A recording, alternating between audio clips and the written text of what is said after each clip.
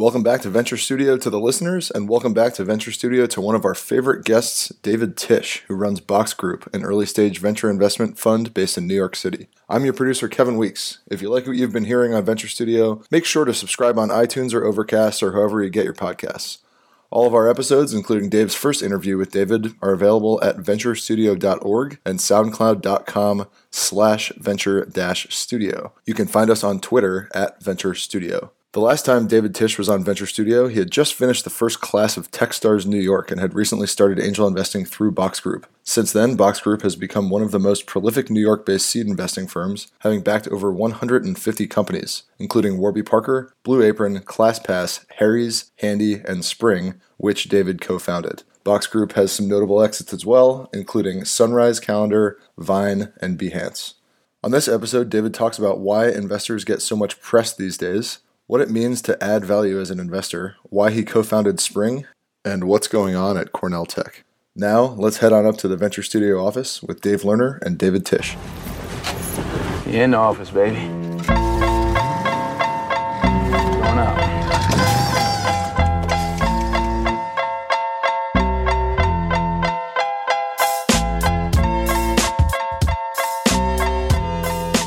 Dave, it's great to have you back on the show. How are you?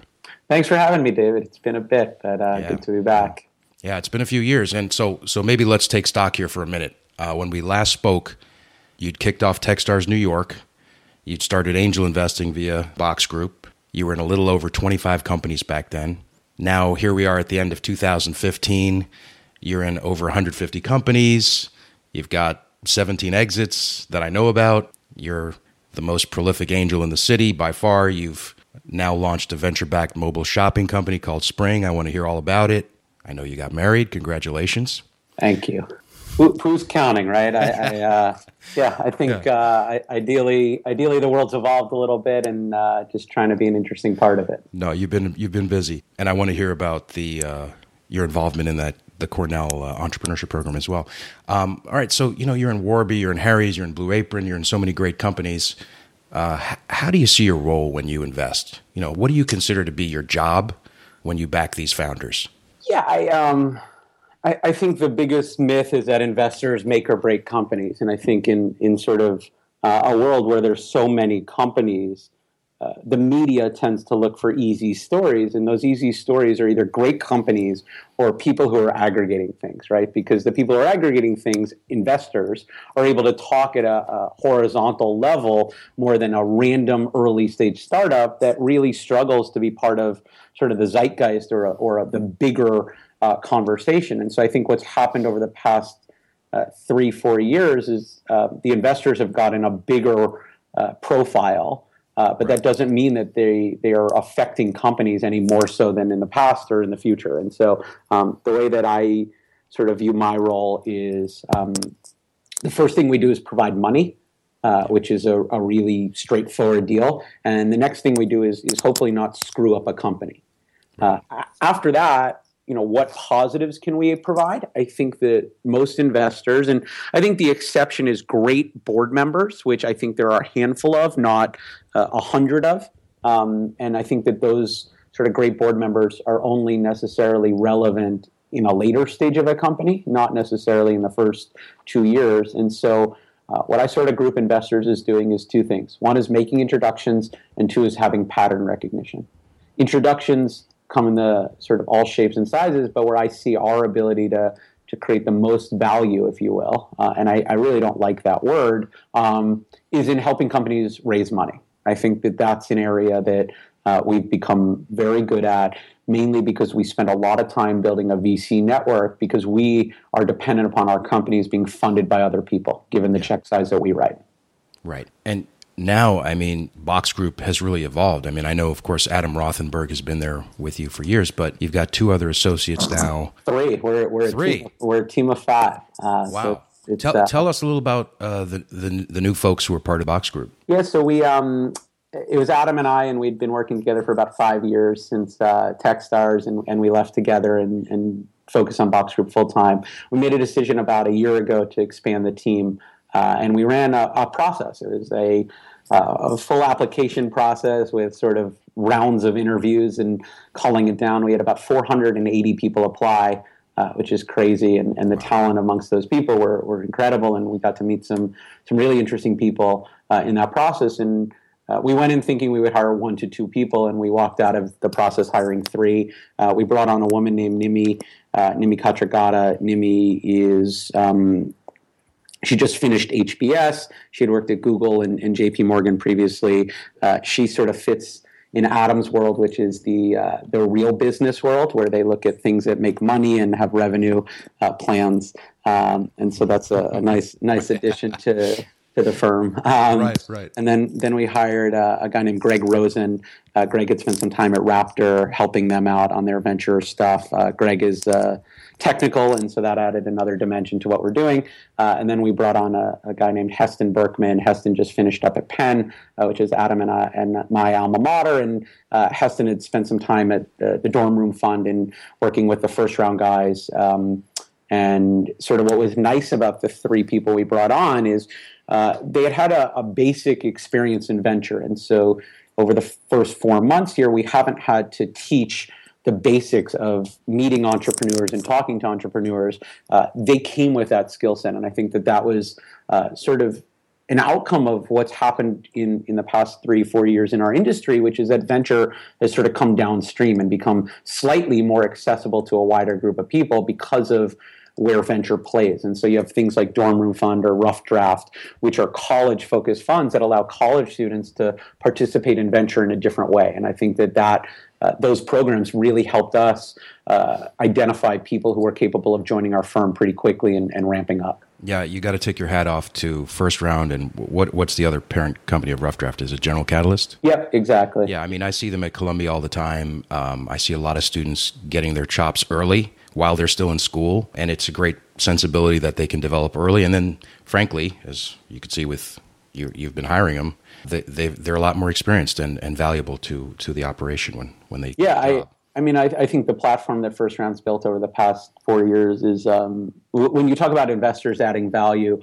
they're the ones that just stand out to me because they're productizing it and they're figuring out how can we spend money, time, and headcount internally that we can leverage across our portfolio to actually help them. And I think, First Round, Google Ventures, and Andreessen, and if you look at the size of the second 2 compared to First Round, the impact that First Round's been able to make is tremendous and definitely something I'm impressed with. No, it's pretty extraordinary. Let's not count out Box Group here. You've got 3 more people now. You're on the West Coast as well. You're out there looking at deals in Silicon Valley. You're in LA. You're in New York. Are you institutionalizing what was just you making Nope. angel investment? No, you're not. No, so we have no LPs. We're still an angel fund, for lack of a better word. We take what we do seriously, and we're doing this full time. And so I think the word angel investors got mucked up here. The way I had understood it from the beginning was investing your money versus other people's money. Today we still invest personal capital, and I think that that's our plan for the near future. We've decided not to raise a fund just mainly because we don't want to write more checks and we don't want to write bigger checks. And I think until we sort of run into one of those walls, we're going to try to do what we've been doing. And I think I probably said this exact line 3 or 4 years ago when I was with you is my only understanding and sort of the lessons I learned coming into this were to be patient and consistent. And so our view has been let's be patient and consistent and not try to change what we do every year. And so that's sort of how we've approached this. Right. One of the things that has changed over these 5 years, I remember when we last spoke on the show, you were saying how lucky you felt to get into GroupMe. Now, really a lot of entrepreneurs are very hopeful to get in, Box Group to look at them. Yeah, but I still feel the same way. We're in a service business, and we get the privilege to work with some incredible entrepreneurs. And when entrepreneurs let us invest in their companies, I think it's an honor, and our job is to live up to that opportunity. And so I don't think the leverage is switched. I think sort of what I said earlier is the glorification of investors has definitely changed. But I don't necessarily think we're any better than anybody else. I think we have to work just as hard as we were 4 years ago to continue to prove out why somebody should allow us to invest in their opportunity.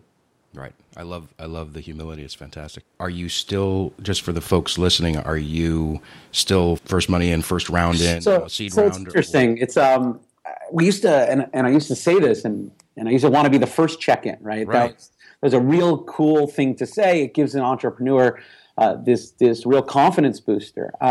We stopped doing that, and it sucks. And I don't think that was the goal. The reason I stopped doing it was I have no control after that.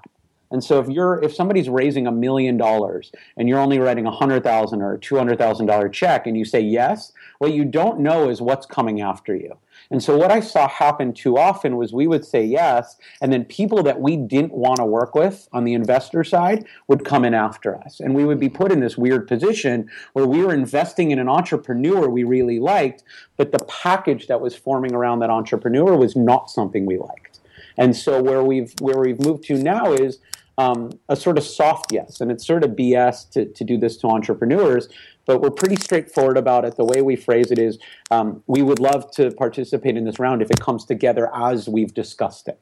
And so it's a half yes, and we're happy to make that early on, but what we can't do is commit to working in a syndicate or in a group that isn't something that we support. And what does that mean? It means that we think there are bad investors out there. There are investors that will do things that harm companies.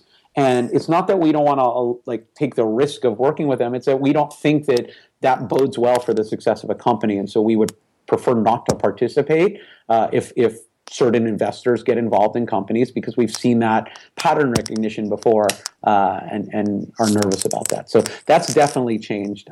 Focus is still on seed rounds, Series A's.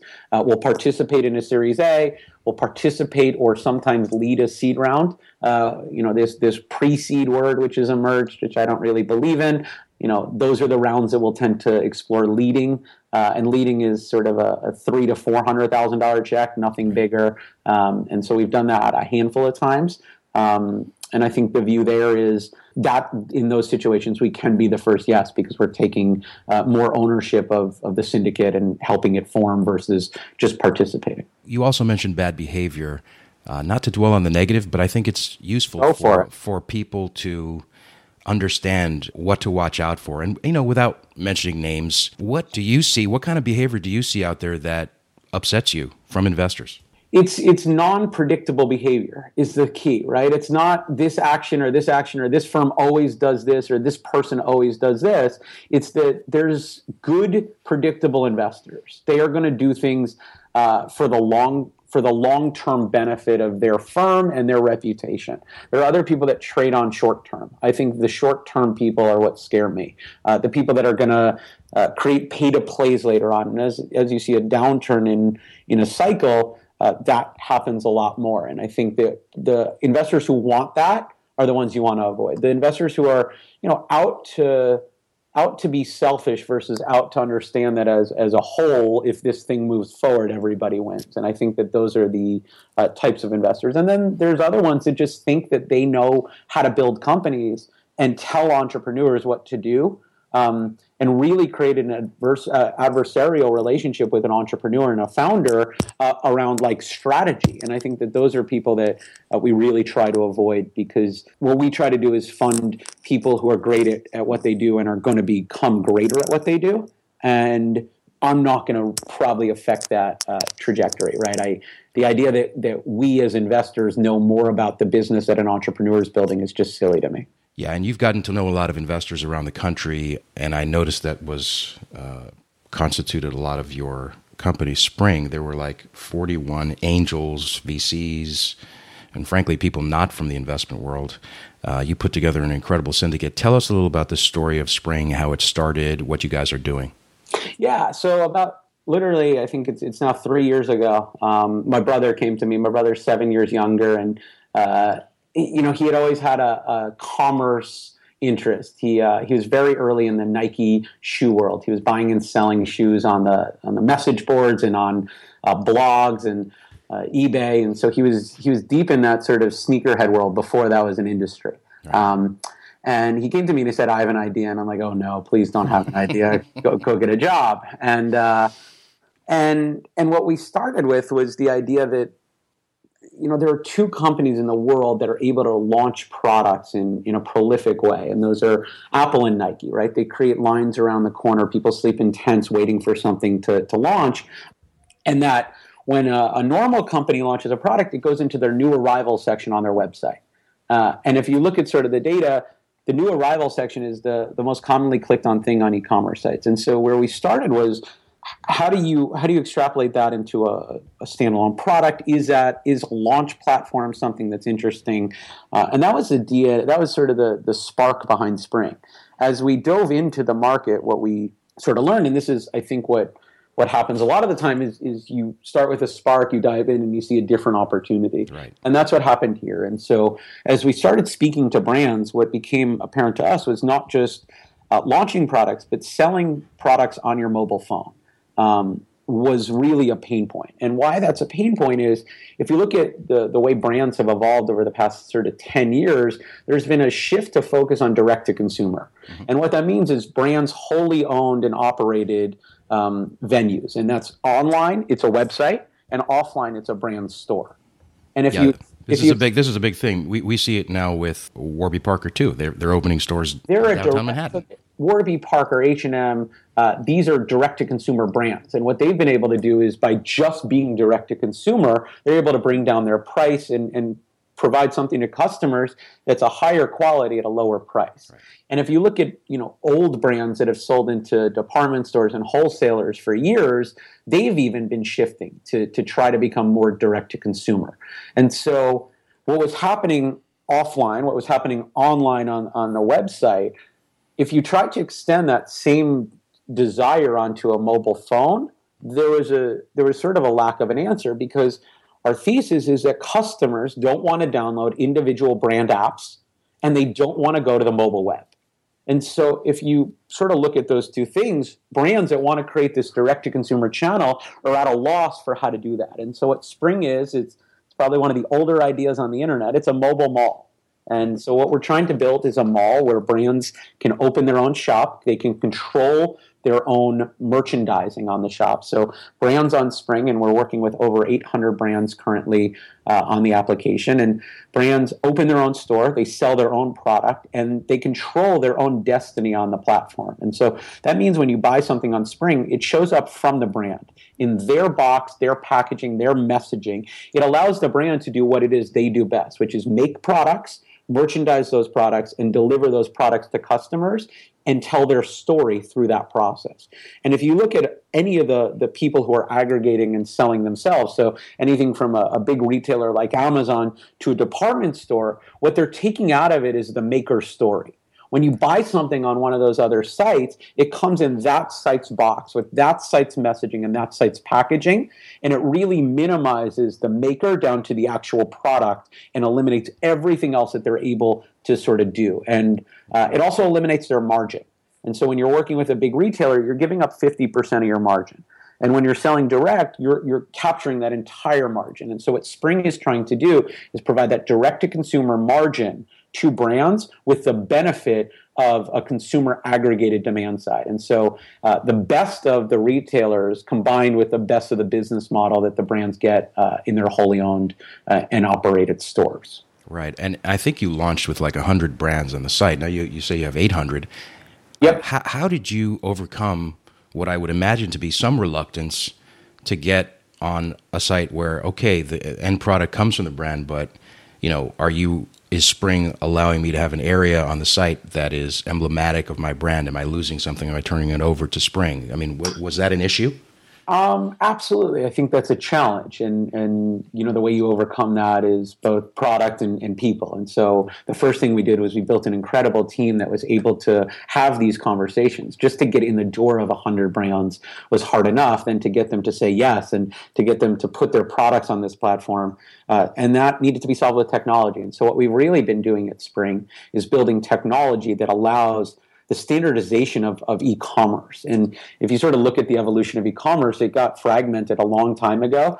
and it's become a pretty big mess. And so integrating into the back-end systems of some of the Fortune 500 brands and downstream is not a novel task. And so what we've done is built technology that makes it plug and play for the brands. And so without any real technical effort, brands can put their inventory on Spring and can be updated in real time. As they add things to their website, it comes onto Spring. And so the first thing we needed to do was figure out how to make it a minimal effort for the brands to say yes. And that was product. And then the second thing we needed to do was give them a value prop that they were interested in. Why is this valuable to them? And I think the market worked in our favor. I think if you ask the majority of brands how they're going to sell D2C on mobile, it is very hard to answer that question. If you look at the lifestyle section of the App Store, which is where shopping apps live, which is funny because they're right next to social Tinder, I think, is in that category as well.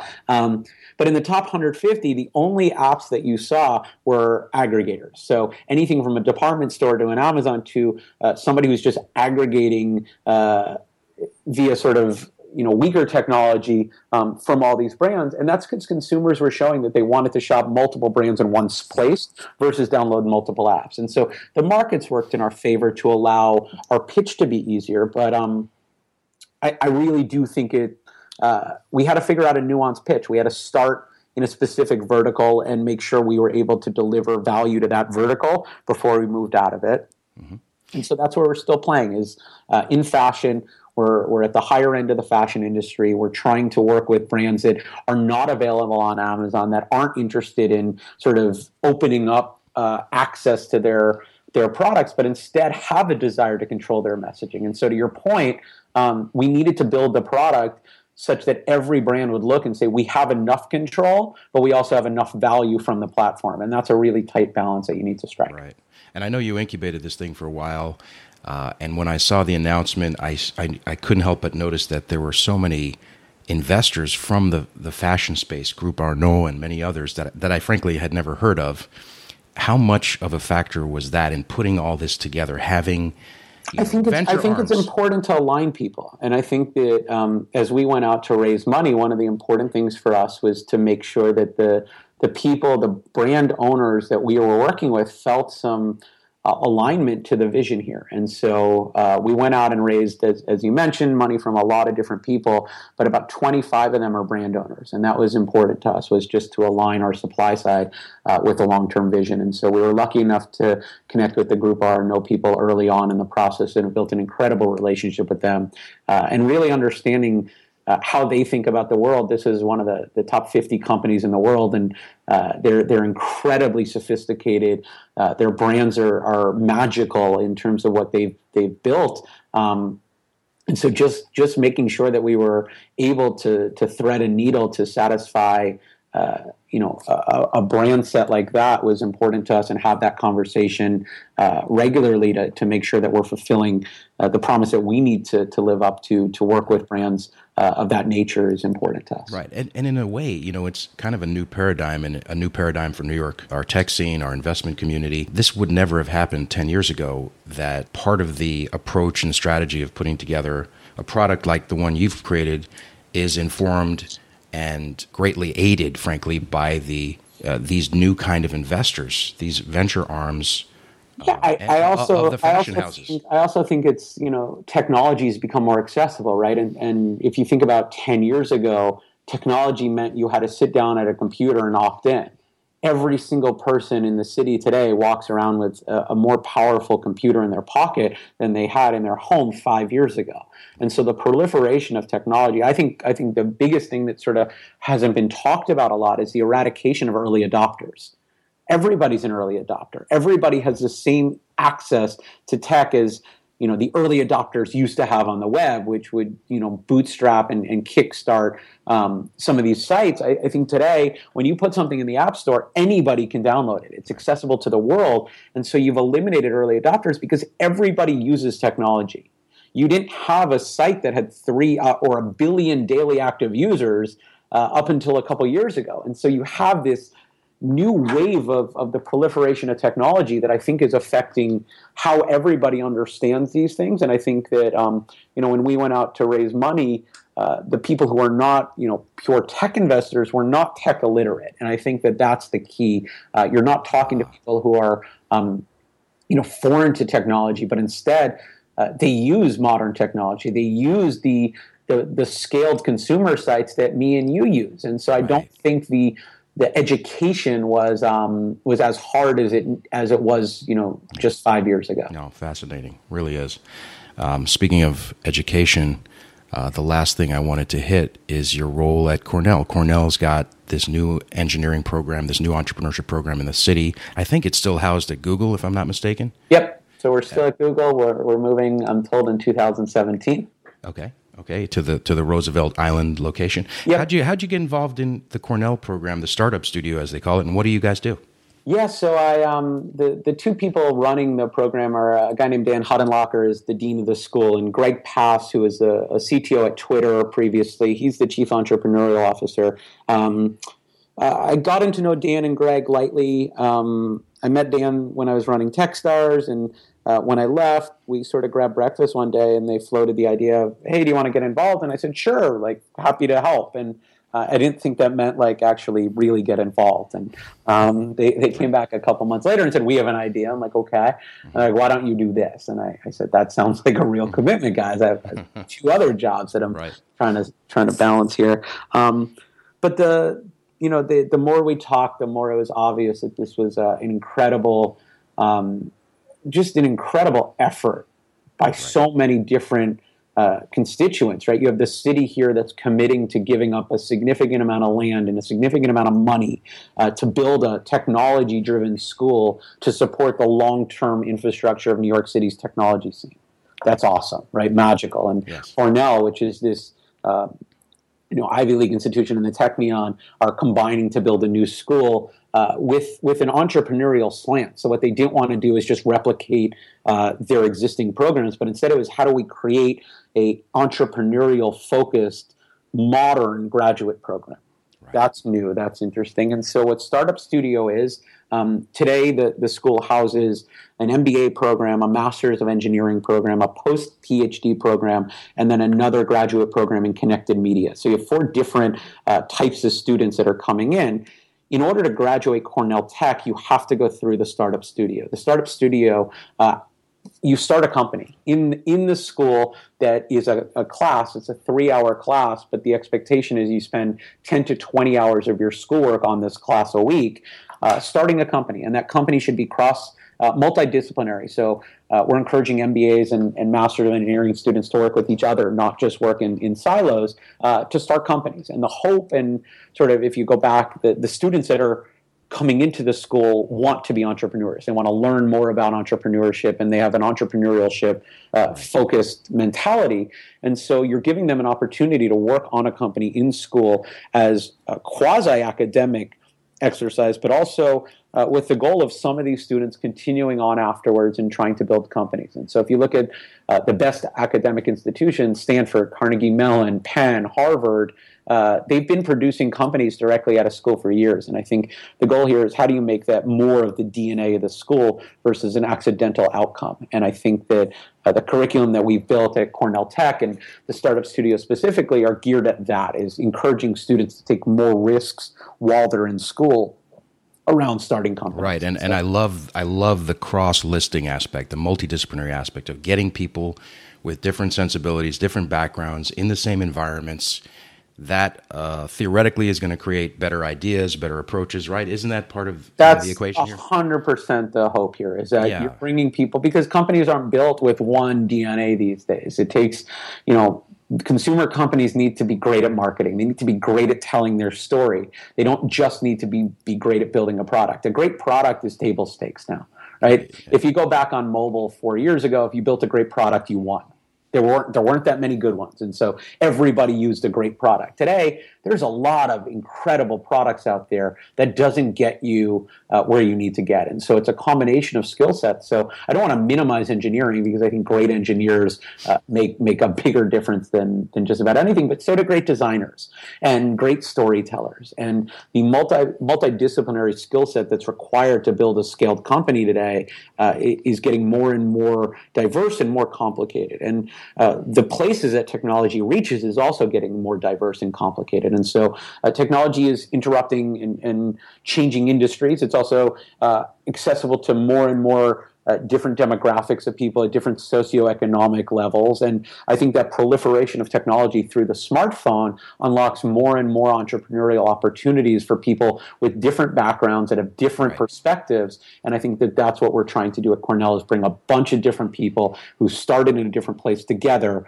who are going to come out and work on a tremendous amount of different things given that set of background. Yeah, this is the new approach for universities. It's going to be so great for New York City. You know, at Columbia, we've got 17 graduate schools. We've set up these labs where so many of them can come together in one physical space and get to know each other and collaborate and think of better ideas. I know Frank Rimolofsky at NYU is doing great things. So it's like to see these things happening in New York City with the great universities working together, creating these new programs. It's just, I think it's going to be huge. Yeah, and I think what the key is it's long term, right? And what none of the schools are, and no school tends to be short term in nature anyway. But you're building an infrastructure here, and it's going to take time for that to sort of play out. But I think you're seeding it with some real incredible talent. And I think the main thing about Cornell Tech to me that was different was how built into the core curriculum. This wasn't an after-school activity. This is not about opting in. This is about when you show up, you're ready to go. And right, it's built into the fabric of the whole program. Absolutely. And I think for me, the most interesting thing, so last year there were 85 students. There were 25 companies that came out of this. This year there are over 100 students. The biggest difference is, the students want to be there to learn about startups. They want to start companies. They have this entrepreneurial DNA. And so you're even curating it in the application process. People who sign up for a brand new school that's entrepreneur focused, they're opting in. You don't have to force them, and you don't have to teach them. They're already leaning into wanting to build something. And I think that that's awesome. One of the things I love about you stylistically, you're not afraid to tell some entrepreneurs that they need to get their shit together. But now that you're in house, and frankly, I brought you into to my classes at Columbia, and you've just wiped the floors with people. Now that you're on the quote inside and you're part of the startup studio, have you tempered your approach at all, or are you just letting them know this is reality? Yesterday was my first. I got to meet the new class of students, and Greg, who I work with, he likes to drop me in hard, I guess. Okay. So yesterday was office hours where the students were coming with their ideas, and they would just pitch us on their ideas, and we would give them critique on that. Yeah, you have to be honest, right? And I think that sugarcoating things in our industry is a disservice to people. It doesn't mean you should listen to me. I'm wrong more than I'm right, but I want to be honest, and I want to sort of give you my real opinion and real reaction. And that's just a data point. And I think that's the key, is that you don't put yourself on a pedestal where it's listen to me, I'm right, but instead, here's my opinion, it's data, you decide what to do with it. And I hate the idea of not sharing my honest reaction. And, so someone yesterday, and this will sound familiar to you, pitched the idea of, software that allows you to meet people at events and meet other people at conferences, and it will be an optimized solution for who you should talk to and who you'll get along with. And I looked at that person and I said, that is the idea I've heard pitched more than any idea over the past 7 years. Number one.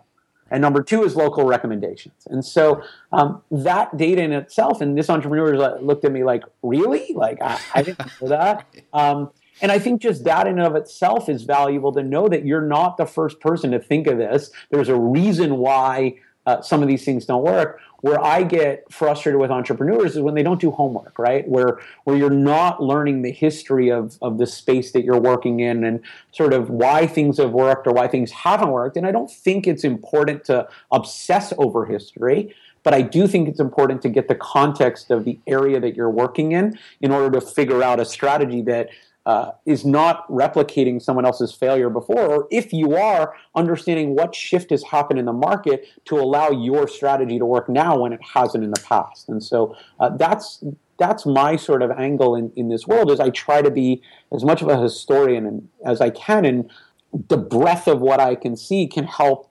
inform other people by pointing out sort of the history of spaces or the history of startups in certain spaces. Why things have not worked is important to me.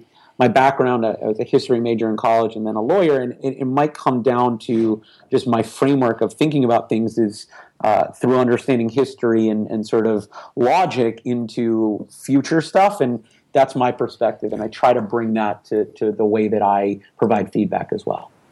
Yeah, and they're lucky to have you and wouldn't have it any other way. Thanks. Listen, my friend, it's been great to have you back. Thanks for all you do in New York City. Really appreciate it. Everyone does. And we'll have you back again. Appreciate the kind words, and it's great to be back. I'll talk to you soon. We'll be talking, my friend. Show you around, give you a taste of the business, you know?